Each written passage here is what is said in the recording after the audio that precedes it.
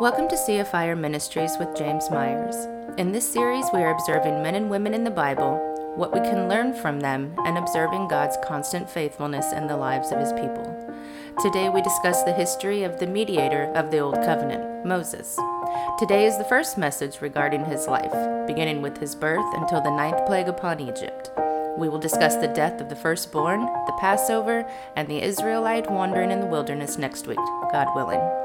We hope this message serves to edify the church. Okay, so as we consider going into our series regarding men and women of the Bible, today we're going to start the first half of looking at Moses. Moses has a very long story, and in my opinion, he's probably the most important figure in the Old Testament. In fact, he's the mediator of the Old Covenant. And if you think about what a mediator is, it's one who stands between two parties. There are two basically parties who are in disagreement, and he's the one who bridges the gap kind of thing. He brings one to the other and the other to the other kind of a thing. And Moses was the mediator of the Old Covenant in giving the law. Jesus Christ is the mediator of the New Covenant, ultimate salvation. He's the great mediator. But we can't really make sense of even Christ's ministry unless we see the Exodus and the story of Moses and God delivering his people through this account to look forward to his ultimate deliverance of his people. And in Genesis 15, remember we were considering when God had established his covenant with Abraham, and he had Abraham go to sleep, and he walked in the midst of those people, the pieces with the burning oven, the smoking oven and the burning torch. Well, before that, he said to Abram, "Know certainly that your descendants will be strangers in a land that is not theirs, and will serve them, and they will afflict them 400 years, and also the nation whom they serve I will judge. Afterward they shall come out with great possessions. Now as for you, you shall go to your fathers in peace. You shall be buried at a good old age. But in the 4th generation they shall return here, for the iniquity of the Amorites is not yet complete." There's more again, we are focusing on Moses in this account. But ultimately, I just wanted to point out that they do spend 430 years in Egypt. So even those people, even the Hebrews in Egypt, are looking forward to deliverance. They know through God's covenant with Abram that they are going to be strangers in a foreign land, and they're going to be oppressed. But ultimately, after the 400 years, God is going to deliver them. And just as the Hebrews languished in Egypt for 400 years, so Moses did in the wilderness. Briefly, since we discussed his birth, a very miraculous, sweet birth through the ark, and then he's delivered to Pharaoh's daughter. But he he grew up, he was raised in Egypt. He was raised as a child in Egypt, learning all of that, great education. And then, remember, he slew the Egyptian, and he had to flee into the Midianite wilderness, where he languished really another 40 years. By God's grace, he was under Jethro, the priest of the Midianite wilderness at that time, but he was still languishing. He became a shepherd. Real quickly, so Genesis ends, as we remember briefly, from the story of Joseph, right? Who began his life as a shepherd, and then through his brother's treachery and terrible, with their evil purposes, he was delivered over to Egypt, had to go to jail for a while, but then he became a prince. He was a shepherd who became a prince. Moses was a prince who became a shepherd. In the wilderness, he becomes a shepherd. And ultimately, if you take that to Christ, he left his heavenly throne to come to this earth to be the great shepherd of his people. So we have to see the parallels between the mediator of the Old Covenant and just kind of what that looks like, so we can even understand and more fully apply the mediation that Christ has procured in the New Covenant. Okay? All right. So let's go to first one. Now we've briefly discussed Moses at the burning bush. So that part... So again, though, they were in Egypt for 400 years. At this point, remember, a Pharaoh eventually came up who didn't remember Joseph, and so he started putting taskmasters over the people. And basically, those are kind of officers making sure that they're doing these tasks. It's the leading into slavery. And then ultimately, as slavery, by the time Moses is born, the Hebrews are having many babies. They're reproducing a lot. And that's why the Pharaoh gets kind of scared and orders the Hebrew midwives to kill the babies. They refuse because they fear God. And so God, treats them well. But ultimately, that's why he wanted to kill all those babies. But so for 400 years, there were many generations who were still looking forward to that deliverance. So many lived and died in bondage until that deliverance, but they were looking forward to. And let us also recognize that Jethro, who becomes Moses' father-in-law, is a priest, and he's not in captivity. He's not in bondage. He's a faithful man of God outside of this account. So God still has faithful men and women all over, not in these specific accounts. Okay, so let's just go to chapter 4, since we've pretty much discussed chapter 3 fairly briefly. So, then Moses answered and said, "But suppose they will not believe me or listen to my voice. Suppose they say, 'The Lord has not appeared to you.' So the Lord said to him, 'What is that in your hand?' He said, 'A rod.' And he said, 'Cast it on the ground.' So he cast it on the ground and it became a serpent. And Moses fled from it. Then the Lord said to Moses, 'Reach out your hand and take it by the tail.' And he reached out his hand and caught it, and it became a rod in his hand.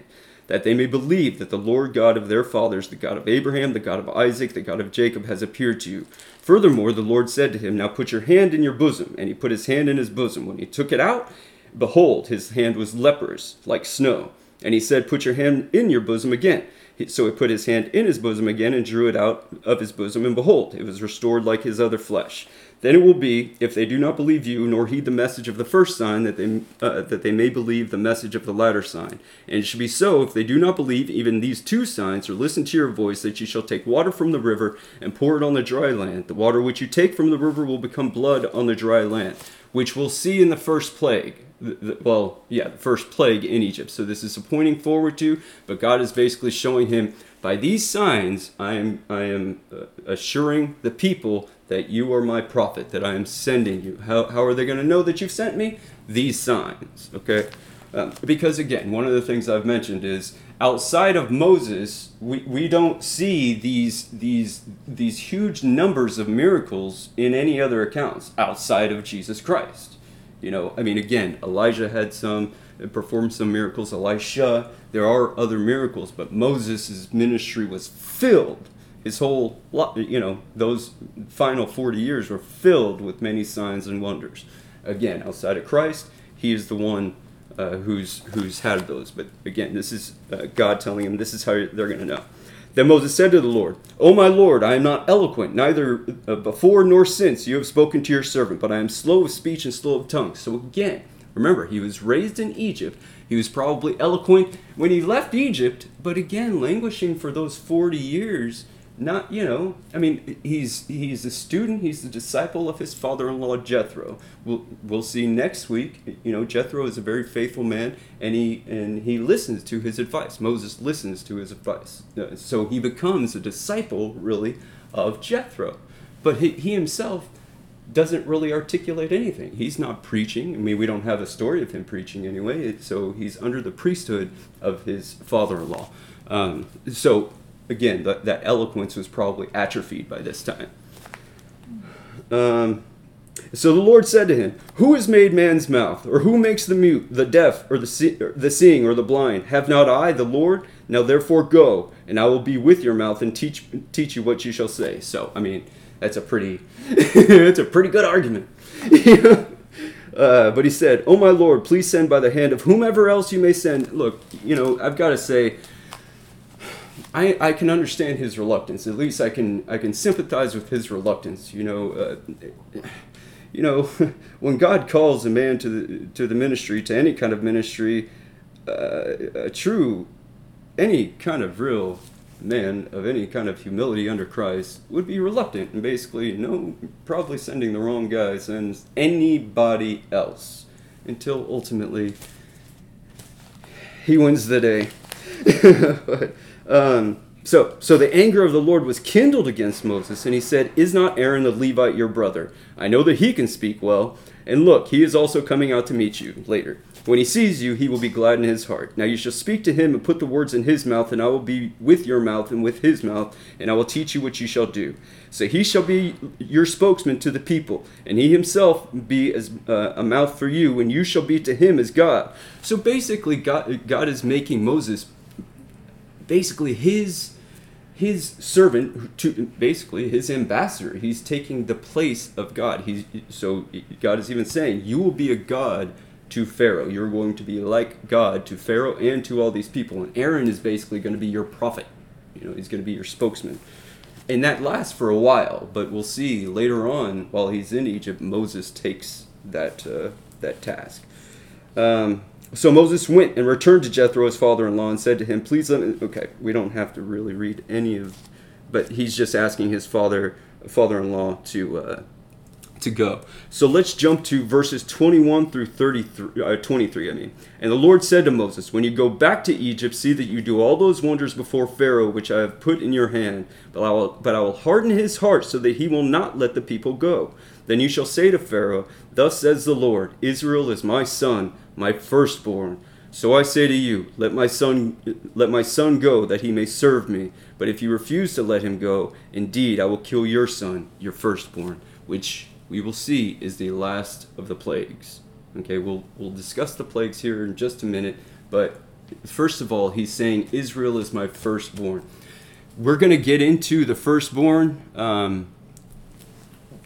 very soon, and because there are scriptures all over the place talking about the firstborn. In the New Testament, Christ is referred to the firstborn over all creation. Now, he's not born of the Father. He's begotten of the Father. Okay, he's eternal. He's begotten, not made. Okay, that's the best way I can put it. That's in the Nicene Creed. He was begotten, not made. He's always been. Okay, but he is called the firstborn over all creation and the firstborn from the dead. Obviously, he was the first one risen from the dead to lead us all to be risen from the dead. But I just want to mention real quickly the firstborn that plays a huge part throughout all of redemptive history.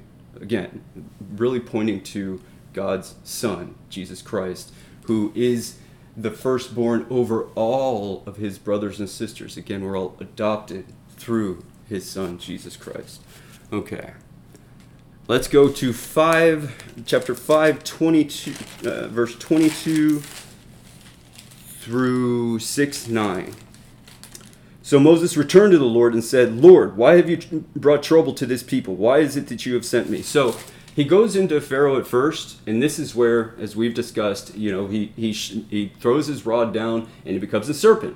But then the Pharaoh's magicians are able to do the same thing and make two snakes. Now, Moses' snake eats up those snakes, but this causes Pharaoh's heart to be hardened. Real quickly, Pharaoh's heart being hardened, it says God hardened his heart, and so people think this is a great injustice of God. What this basically means is God has grace and gives grace to all men. The only way even fallen men don't sink into ultimate and absolute degeneracy is by the grace of God. Pharaoh wanted to do this all the time, but it was God that caused him to relent. So basically, God is leaving Pharaoh to do all that his heart desires. He is not restraining his evil at all, like he does with so many men. So that's what it means by hardening him. He is not making Pharaoh do this. He is letting Pharaoh do this. Does it make sense? It's a better way of seeing that. So after that, then Pharaoh increases their bondage. They say, now he says, I'm going to double your quota of making bricks, and I'm not even going to give you straw anymore. You're going to have to go and find your own straw, and your quota is still twice the amount. And, how is that? Obviously, that their labor is even more fierce. So they start complaining. This is the first complaint against Moses and Aaron. and basically they say, the Lord judge between you and me, you know, and all the rest. But this is their first complaint. So Moses entreats God, and so that's what's here. So Moses returned to the Lord and said, Lord, why have you brought trouble on this people? Why is it you have sent me? For since I came to Pharaoh to speak in your name, he has done evil to this people. Neither have you delivered your people at all. Do you hear his heart? He's basically saying, I didn't want to go. I didn't want to come. I told you, send somebody else. And now here I am, and you're not doing anything. Moses is frustrated. Moses is understandably frustrated. I've come, and I've thrown down the rod, you know, and you haven't done, you know, seemingly anything at all. Then the Lord said to Moses, now you shall see what I will do to Pharaoh, for with a strong hand he will let them go, and with a strong hand he will drive them out of his land. And God spoke to Moses and said to him, I am the Lord. I appeared to Abraham, to Isaac, and to Jacob as God Almighty, but by my name Lord I was not known to them. Remember, that's why I even wanted to make it point back to the patriarchs. He is the God of Abraham, Isaac, and Jacob, because he's the God of the living and not the dead, right? But remember, in that Moses, in that account with the burning bush, that's where he gives that sacred name, Yahweh. I am who I am. That's what he's saying. That the all caps, Lord, that's Yahweh, or Jehovah. That's what it is. So when it's capitalized, it's that. When it's not capitalized, it's Adonai, and that's a story for another time. Okay. I have also established my covenant with them, to give them the land of Canaan, the land of their pilgrimage, in which they were strangers. And I have also heard the groaning of the children of Israel, whom the Egyptians keep in bondage, and I have remembered my covenant. He didn't forget it. Remember, he had even promised that they were going to be subjected to this for 400 years. So, you know, he didn't forget it. Again, we've talked about that. I will take you as my people, and I will be your God. Then you shall know that I am the Lord your God, who brings you out from under the burdens of the Egyptians. And I will bring you into the land which I swore to give to Abraham, Isaac, and Jacob, and I will give it to you as a heritage. I am the Lord. So Moses spoke thus to the children of Israel, but they did not heed Moses because of anguish and of spirit and cruel bondage. So again, I mean, obviously the people aren't listening because, you know, they're suffering. But I just wanted to go back up to verse 7. I will take you as my people, and I will be your God. Remember when we looked at Jeremiah chapter 31, where it says, you know, I will write my law in your minds, in your hearts, and they shall be my people, and I will be their God. So this is a mutual possession that I want us to remember, really leading into our next study in the book of Acts, is a mutual and beautiful possession. That it's one thing, as we proved, that to realize that God exists, right? To see a God out there. It's one thing to see the salvation of Christ, you know, and see him on the cross and recognize that he is a Savior. It's quite another for him to become your Savior, for God to become your God, and that then all that he is yours. His omniscience. He knows everything about you, and that is our peace with him. So we have that. That's ours. That's our possession, which he graciously gives to us. His omnipotence, his power. That's power. He's all powerful, which he gives to us. Paul talks about, in my weakness, he is strong. You know, so we are actually our strongest when we are at our weakest. When we try to generate through our own strength to glorify God, that will only lead to frustration. We ask and we seek his strength, and it's only through his strength that we have strength. Okay, his infinitude. You know, obviously, you know, we are temporal until he gives us his eternity. So all that he is ours. We are his. It's a beautiful, wonderful thing that we were going to get back to at the conclusion of the following study. It's a wonderful, sacred, and gracious privilege to be his people and for him to be our God. Okay. So we're going to kind of briefly look into the 10 plagues, okay? First thing I want to mention is that these come in sequences of 3. There are 10 plagues, but they come in sequences of 3, which are preceded with the rod. Moses and Aaron going in and throwing down the rod and it turning into a serpent, and then it proceeds with the death of the firstborn. So really, these 9 come in sequences of 3s. The first 2 of each of these sequences of 3 are begun with a warning to Pharaoh. The third is just unleashed. Okay.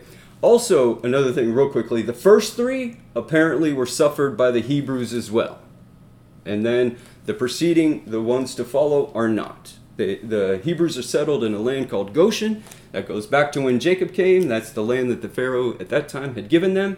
And there's a clear separation between the land of Goshen and Egypt. Okay, but the first plagues are not that way. Okay, so the first plague. Let's go to chapter 7. 8 years old, 3 years old. America 2. Sorry. Okay. 14. Right. Yeah, I wanted to. Okay, let's do that. Okay, verse 14. So the Lord said to Moses, Pharaoh's heart is hard. He refuses to let the people go. Go to Pharaoh in the morning when he goes out to the river, and you shall stand by the river's bank to meet him. And the rod which was turned to a serpent you shall take in your hand, and you shall say to him, The Lord God of the Hebrews has sent me to you, saying, Let my people go, that they may serve me in the wilderness. But indeed, until now you would not hear. Thus says the Lord, By this you shall know that I am the Lord. Behold, I will strike the waters which are in the river with a rod that is in my hand, and they shall be turned to blood. And the fish that are in the river shall die, the river shall stink, and the Egyptians will loathe to drink the water of the river. Then the Lord spoke to Moses, Say to Aaron, Take your rod and stretch out your hand over the waters of Egypt, over their streams, over their rivers, over their ponds, over all their pools of water, that they may become blood. And there shall be blood throughout all the land of Egypt, both in buckets of wood and pitchers of stone. So just real quickly, because people try to attribute natural causes to these things. They'll say like the red clay of Egypt probably caused this. No, this was any part of water, even in buckets, were turned to blood. This is a supernatural, miraculous event that God is doing, which is showing judgment to Egypt, but salvation to his people. Let's be clear about that. It's a lot like Christ when he was stuck with the spear and water and blood came out. It's the same symbolization. But again, we are not looking at these by exposition. So when we come back to these, we will talk more about them specifically and what they entail. We are looking at Moses, what he is experiencing through here. Okay, so first plague is water turned to blood, but it's all over Egypt. Okay. And Moses and Aaron did so. Verse 20. Just as the Lord commanded. So he lifted up the rod and struck the waters that were in the river in the sight of Pharaoh and in the sight of his servants. And all the waters that were in the river were turned to blood. Real quickly, it's really important. It was in the sight of Pharaoh and his servants.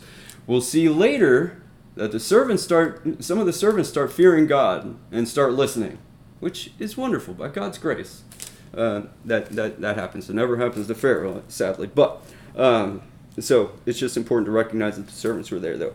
The fish that were in the river died. The river stank, and the Egyptians could not drink the water of the river. So there was blood throughout all the land of Egypt. Then the magicians of Egypt did so with their enchantments, and Pharaoh's heart grew hard because, his magicians were able to do something similar. They obviously didn't turn all the waters to blood. It was already turned, but they probably, just mixed some stuff and said, "Here, look, we can dye, we can dye water."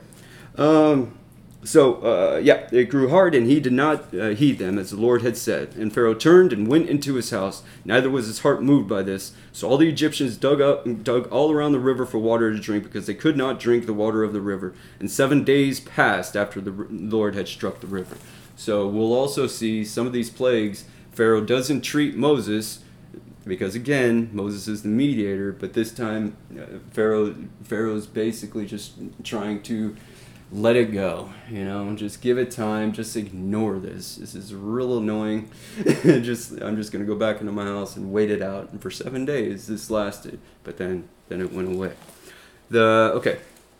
And the Lord spoke to Moses, "Go to Pharaoh and say to him, thus says the Lord, let my people go that they may serve me." Remember, we had mentioned that too. The reason for God's deliverance for his people is so that they might come and serve him.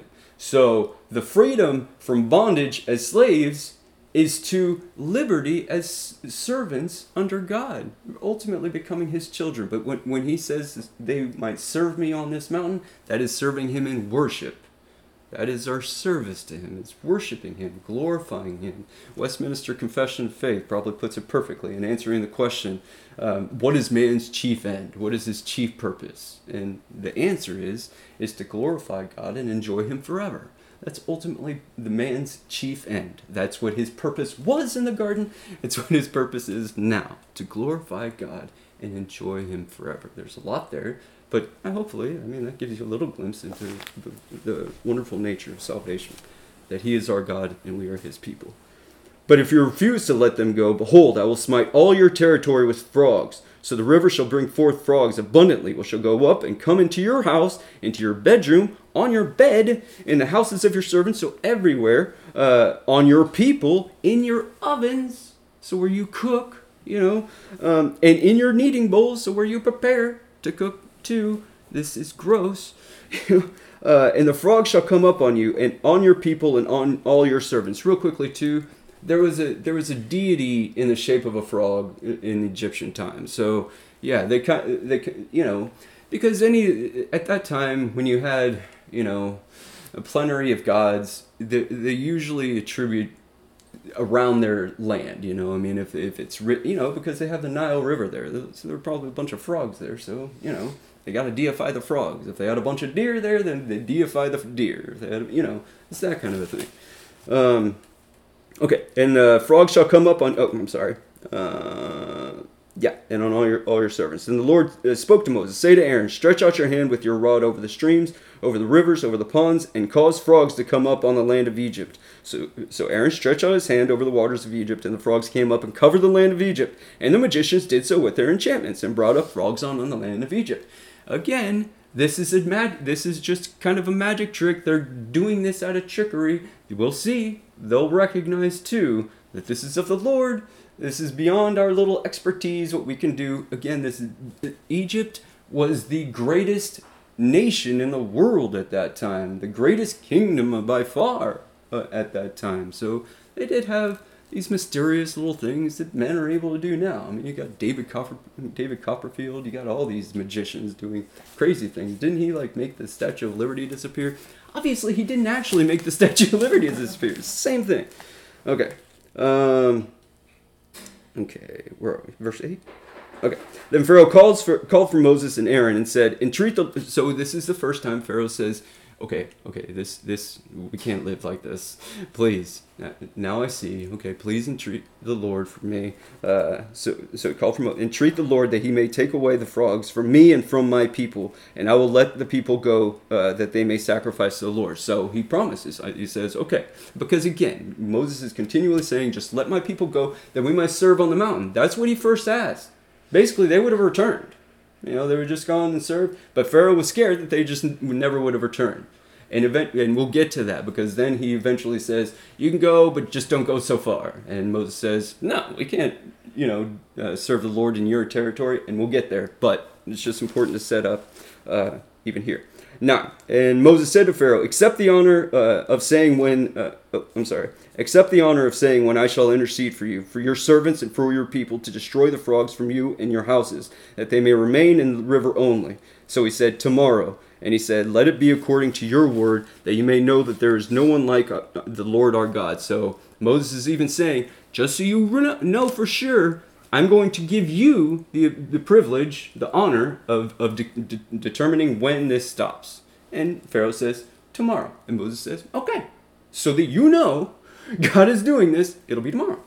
And the frogs shall depart from you, and from your houses, from your servants, and from your people. They shall remain in the river only, where they always were. Then Moses and Aaron went out from Pharaoh, and Moses cried out to the Lord concerning the frogs which he had brought against the Pharaoh. So the Lord did according to the word of Moses. And the frogs died out of the houses, out of the courtyards, and out of the fields. They gathered them together in heaps, and the land stank again. So from the river, it just keeps on. Yeah. But when Pharaoh saw that there was relief, he hardened his heart and did not heed them, as the Lord had said. So the Lord said to Moses, say to Aaron, stretch out your rod and strike the dust of the land. So again, this is the third plague, but he doesn't go and warn Pharaoh. By the circumstances here, the first one, the Pharaoh didn't even ask for God to stop it. The second one, he did ask and he promised to let them go. And since he, lied about that, basically this third one is done without even warning. Stretch out your rod and strike the dust of the land so that it may become lice throughout all the land of Egypt. And they did so. For Aaron stretched out his hand with his rod and struck the dust of the earth, and it became lice on man and beast. All the dust of the land became lice throughout all the land of Egypt. Now the magicians so worked with their enchantments to bring forth light, but they could not. So this is the first one.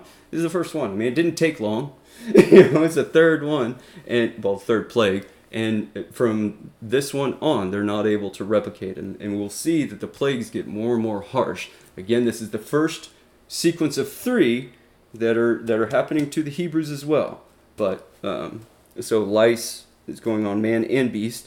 Then and the Lord said to Moses, rise early in the morning and stand before Pharaoh as he comes out to the water. Then say to him, thus says the Lord, let my people go that they may serve me. Or else if you will not let my people go, behold, I will send swarms of flies on you and your servants, on your people and into your houses. The houses of the Egyptians shall be full of swarms of flies, and also the ground on which they stand. And in that day I will set apart the land of Goshen, again that's where they are, in which my people dwell, that no swarms of flies shall be there, in order that you may know that I am the Lord in the midst of the land. So again, there we go. So the following plagues are not visited upon Goshen. So the flies are going to fill up Egypt, and not far away, Goshen has no flies. I mean, they probably have a few, but, they're not filled with flies. I will make a difference between my people and your people. Tomorrow this sign shall be, just like God makes a difference between his people and those who are not his people even today. And the Lord did so. Thick swarms of flies came into the house of Pharaoh, into his servants' houses, and into all the land of Egypt. The land was corrupted because of the swarms of flies. Now, real quickly, I also want to say, I think by God's providence, I think the first 3 plagues were suffered by the Hebrews as well, so that God can show his people that we might have to suffer even the judgment of God that the pagans incur for, slightly, like the beginning of those pains. Because, we were pagans as well, so some of this punishment is given to all men and women. Does that make sense? But it's the first 3, and by comparison, they're much less. And then by God's grace, he relents, and he doesn't have his people suffer these. Okay.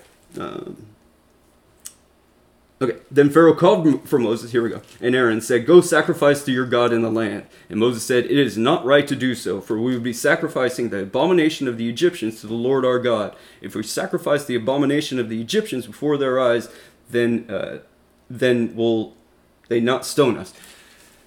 This goes into another story, Antiochus Epiphanes II, in the Maccabean War, sacrificed a pig on the altar in Jerusalem, and that was considered in Daniel's prophecy. He talks about beware the abomination of what becomes the Antichrist, basically the abomination of the temple, and that's what that was then.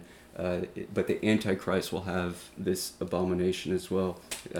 Moses is attributing the first abomination as this untrue sacrifice. We can't sacrifice one of your, we can't sacrifice to God that which is not his, basically. Does that make sense? They have to return to their land, go to the mountain that he has called them to, and that's where they will sacrifice. Moses is meant to mediate, but he's not meant to, change God's mind, right? God said it'll be here, so Moses is saying to Pharaoh, no, that's not the deal. No, we'll go over there. Okay. We will go 3 days' journey into the wilderness and sacrifice to the Lord our God as he will command us. So Pharaoh said, I will let you go that you may sacrifice to the Lord your God in the wilderness. Only you shall not go very far away. Intercede for me. So he's just wanting him to get rid of the flies. Then Moses said, Indeed, I am going out from you, and I will entreat the Lord that the swarms of flies may depart tomorrow from Pharaoh, from his servants, and from the people. But let Pharaoh not deal deceitfully any more in not letting the people go to sacrifice to the Lord. So Moses went out from Pharaoh and entreated the Lord. So again, Pharaoh changed his mind and said, okay, y'all can go. And the Lord did according to the word of Moses. He removed the swarms of flies from Pharaoh, from his servants, and from his people. Not one remained. But Pharaoh hardened his heart at this time also, neither would he let the people go. That's a much better, see, Pharaoh hardened his own heart there. So we get a glimpse into what the story is actually saying, what the narrative is actually saying. When it says God hardened his heart, it's actually Pharaoh hardening his own heart. He's a hypocrite. He keeps on lying. Okay, then the Lord said to Moses, Go into Pharaoh and tell him, Thus says the Lord God of the Hebrews, Let my people go, that they may serve me. For if you refuse to let them go and still hold them, behold, the hand of the Lord will be on your cattle in the field, on the horses, on the donkeys, on the camels, on the oxen, and on the sheep. A very severe pestilence. And the Lord will make a difference between the livestock of Israel and the livestock of Egypt. So nothing shall die of all that belongs to the children of Israel. So again, this is a severe pestilence on the livestock of all of the living animals of Egypt. In all of them. Every single one of them. Okay.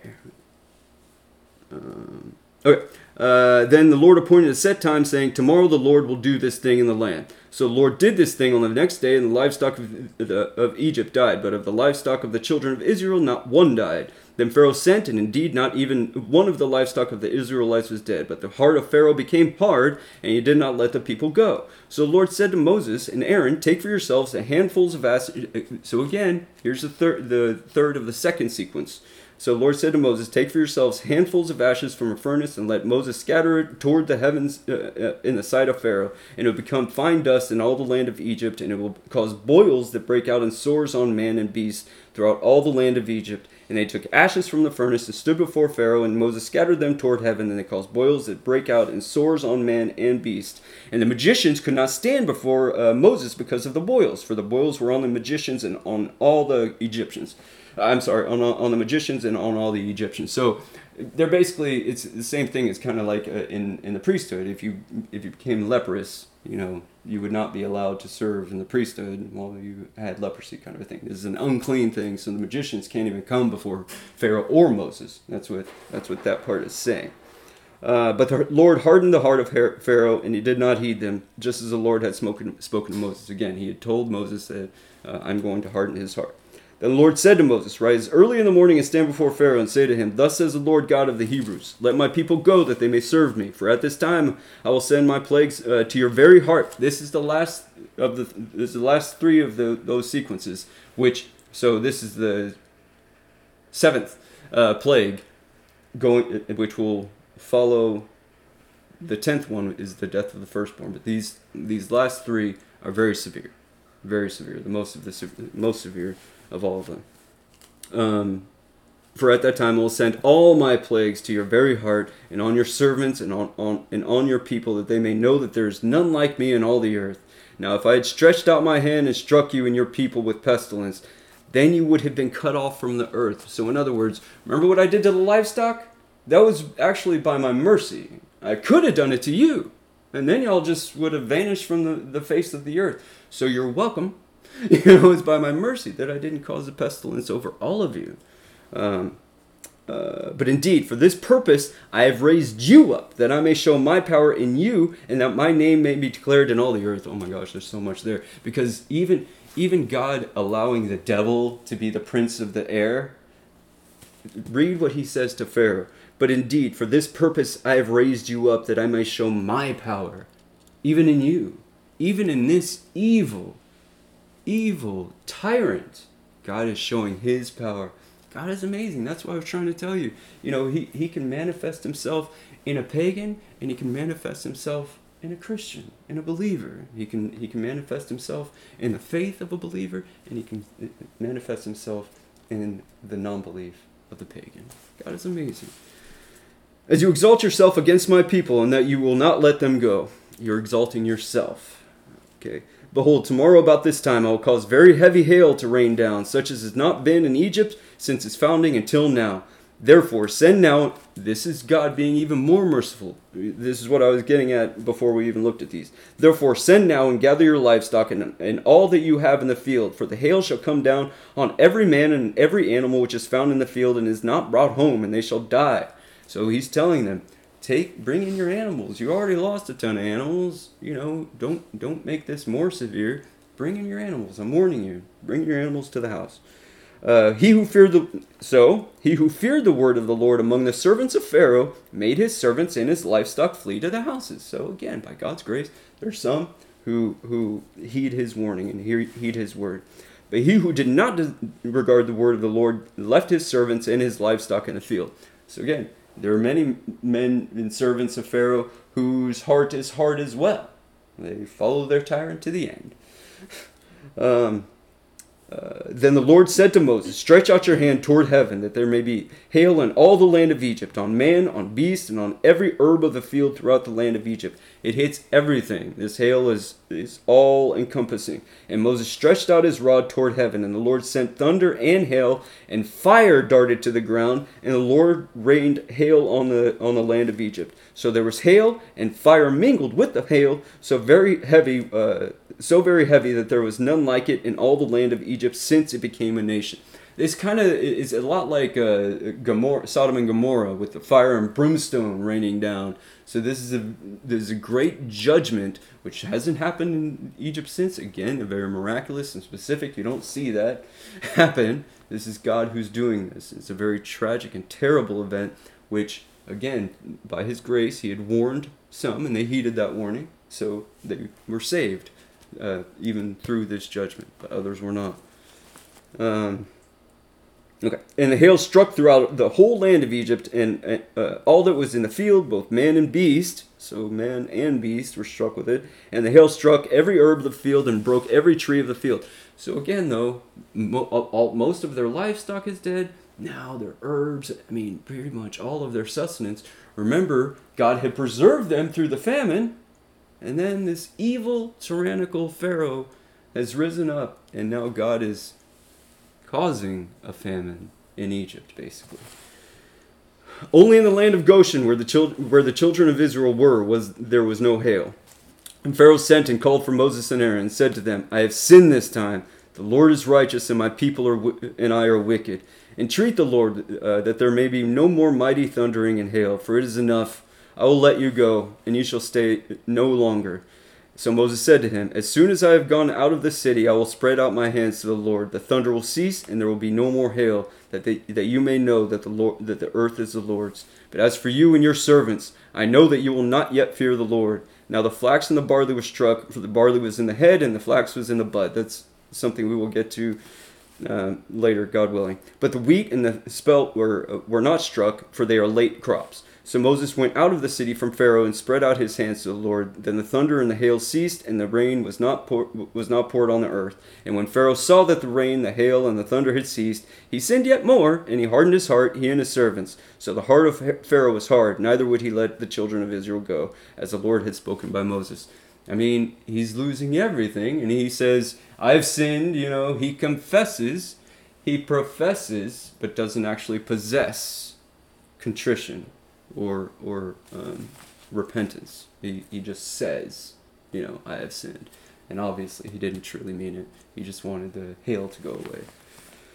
Now the Lord said to Moses, go into Pharaoh, for I have hardened his heart and the hearts of his servants, that I may show these signs of mine before him, and that you may tell in the hearing of your son and your son's son the mighty things I have done in Egypt, and my signs which I have done among them, that you may know that I am the Lord. Real quickly, because we are running out of time, sadly, so I wanted to look at the Passover and going through the Red Sea today, but we're losing time here. So I just want us to remember this, because this is going to be a big deal in the establishment of the Passover. And that you may tell in the hearing of your son and your son's son, the mighty things I have done in Egypt, and my signs which I have done among them, that you may know that I am the Lord. That is the Passover, which is still celebrated, the Seder, which is still celebrated by the Jews A lot of Christians celebrate it as well. So anyway, but that's the point. It's so that when the son asks, why do we have this meal? What is this pointing to? And then they tell the story. And we'll consider that next week, God willing.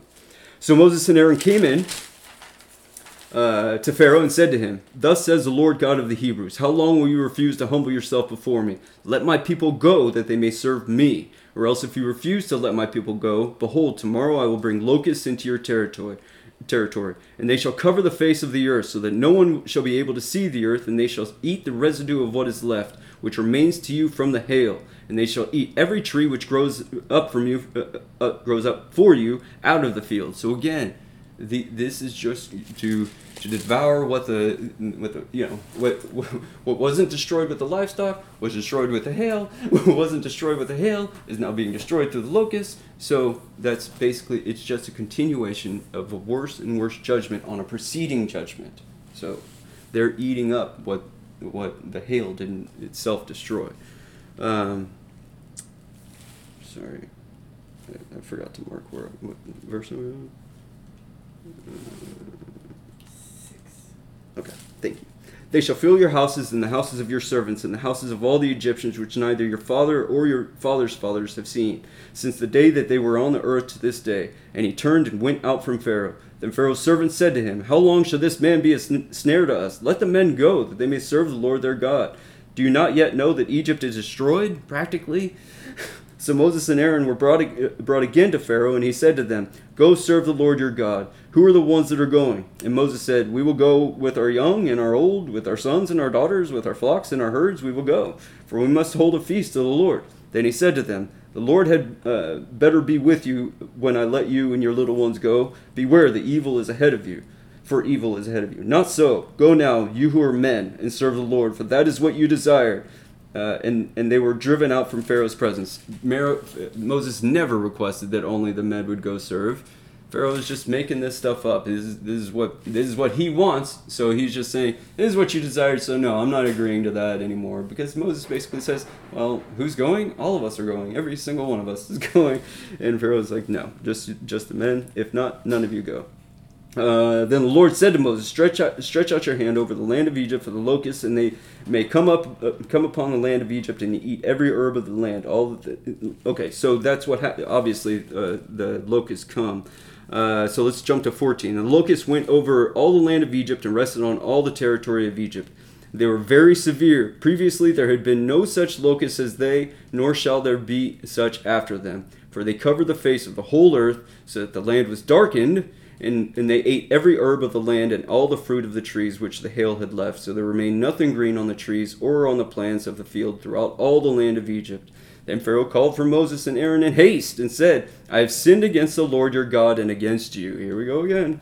Now therefore, please forgive my sin only this once, and entreat the Lord your God that he may take away from me this death only. So again, this is what Moses is continually having to deal with. He knows he's not going to let him go. So he went out from Pharaoh and entreated the Lord. And the Lord turned a very strong west wind, which took the locusts away and blew them into the Red Sea. There remained not one locust in all the territory of Egypt. But the Lord hardened Pharaoh's heart, and he did not let the children of Israel go. Then the Lord said to Moses, this is the last. This is the 9th plague without a warning. And it's more severe than I think is noticed just on the surface. Stretch out your hand toward heaven, that there may be darkness over the land of Egypt. Darkness which may even be felt, not just, blinding, but actually felt internally. It's an internal darkness. This is obviously a sign of the darkness of this world, which is actually felt. It's an internal darkness. It's not just one experienced by the eyes and the lack of sight. It's internal. The darkness is within.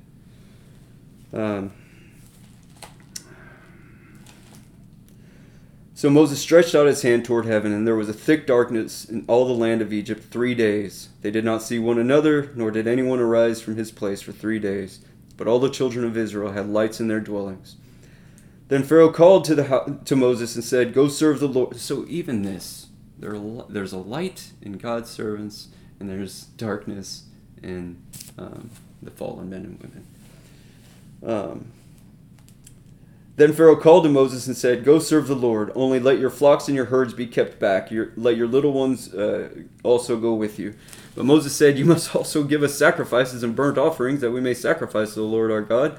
Our livestock also shall go with us. Not a hoof shall be left behind. For we must take some of them to serve the Lord our God. And even we do not know what we must serve the Lord until we arrive there." But the Lord hardened Pharaoh's heart, and he would not let them go. Then Pharaoh said to him, "Get away from me. Take heed to yourself and see my face no more. For in the day you see my face, you shall die." So Moses said, "You have spoken well. I will never see your face again." Okay, we're going to conclude there because, again, we might end up having to do this in 3 parts. But I want the death of the firstborn son of the Egyptians goes into the Passover, and the firstborn is a very important figure going into the Passover, so it wouldn't do us well to consider today, basically just to get through the 10 plagues. We will observe that in more detail next week, leading into the Passover, leading into his deliverance through the crossing of the Red Sea. And I also want us to remember, but I'll bring it back up, I'll remind us of that smoking oven and that burning torch that went through those pieces is actually realized in the pillar of cloud and the pillar of fire that God leads the people with. And when Pharaoh is chasing the people, and the people are right in front of the sea, so the people are basically trapped. There's nothing between they and all of Pharaoh's armies. Well, the pillar of smoke and the pillar of cloud was between the people and Pharaoh. So God himself ultimately becomes the mediator. Moses has been the mediator this whole time, and God himself becomes the mediator. But again, we'll consider that even more. It's a wonderful, glorious, beautiful fulfillment of what God was showing Abraham, or Abram at that time, establishing his covenant, and then the realization of it in this one specific account. Again, God has delivered us all through the Red Sea. Okay, we will all travel through the wilderness too. We will all have our moments of wilderness. That's what we need to consider. That's what we need to realize. Through the testimony of these people, we see the testimony of ourselves. Okay? Praise God. Let's pray.